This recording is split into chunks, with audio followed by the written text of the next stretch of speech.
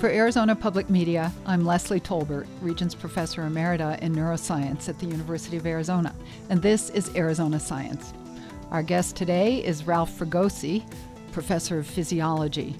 Ralph leads a research group that studies how the brain controls particular bodily functions, and recently he's been studying the effects of prenatal nicotine on brain development. Thanks for joining us, Ralph. Thank you, Leslie. My pleasure. Before we get to the developmental studies, tell us about the work you've done for many years on brain networks that control breathing. Yeah, so for many years I've been interested in how the muscles of breathing are controlled. And most people don't think about breathing, but when you go to sleep, you continue to breathe, and there are circuits in the brainstem that make sure this happens. And that's been one of our prime interests for many years. And it turned out to be much more complicated than you initially imagined, no? Considerably more complicated than we imagined.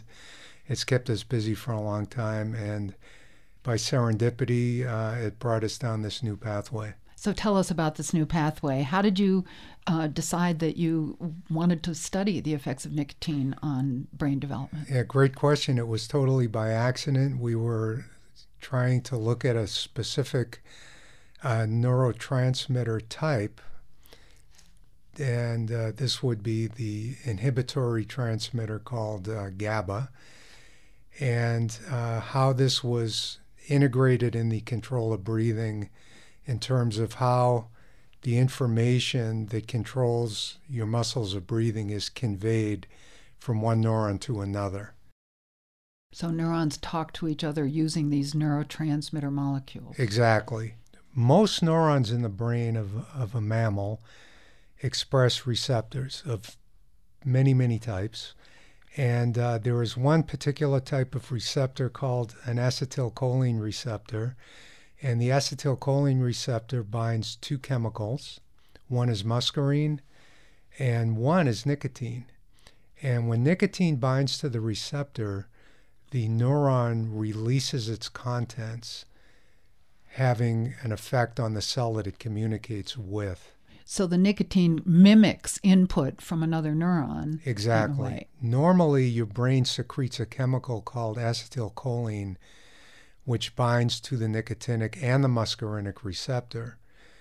So when you give nicotine from the outside, meaning by smoking or by nicotine gum, you're giving that receptor much more nicotine than it would get, much more stimulation than it would normally get. So the cell is constantly releasing chemical until the receptor actually changes due to the chronic exposure. And how does it change? Well, the nicotinic receptors are extremely unique. Most receptors, if you hit them with their binding substance in excess, they downregulate, meaning you end up with less of them, but in the case of nicotine, you get more. So that means the nicotine has an even stronger effect subsequent. It has a stronger effect, and it's graded, or some of the receptors desensitize. Are there other substances in cigarette smoke that you worry about? Yeah, we've studied only nicotine. Tobacco smoke has, some estimates say, about 4,000 different chemicals. So trying to sort that out is a chore. I'm sure there are many other chemicals that have equally deleterious effects, but we focused on nicotine because it's a well-known addictive component of cigarette smoke. The other chemicals have been studied mostly in the context of lung disease, not so much brain function. Do e-cigarettes have the same impact that smoking regular tobacco has? Nicotine use through e-cigarettes, patches that you wear in your skin, and gum is growing massively. And the amount of nicotine being consumed in kids smoking e-cigarettes is actually considerably more than you get with cigarette smoking. So the cartridges are meant to last several days, but there are reports that kids are going through, a cartridge every day or two, getting the equivalent of about 3 or 4 packs of cigarettes worth of nicotine. Okay, there's lots more for you to do, Ralph. Thank you very much. Thank you, Leslie. It's my pleasure.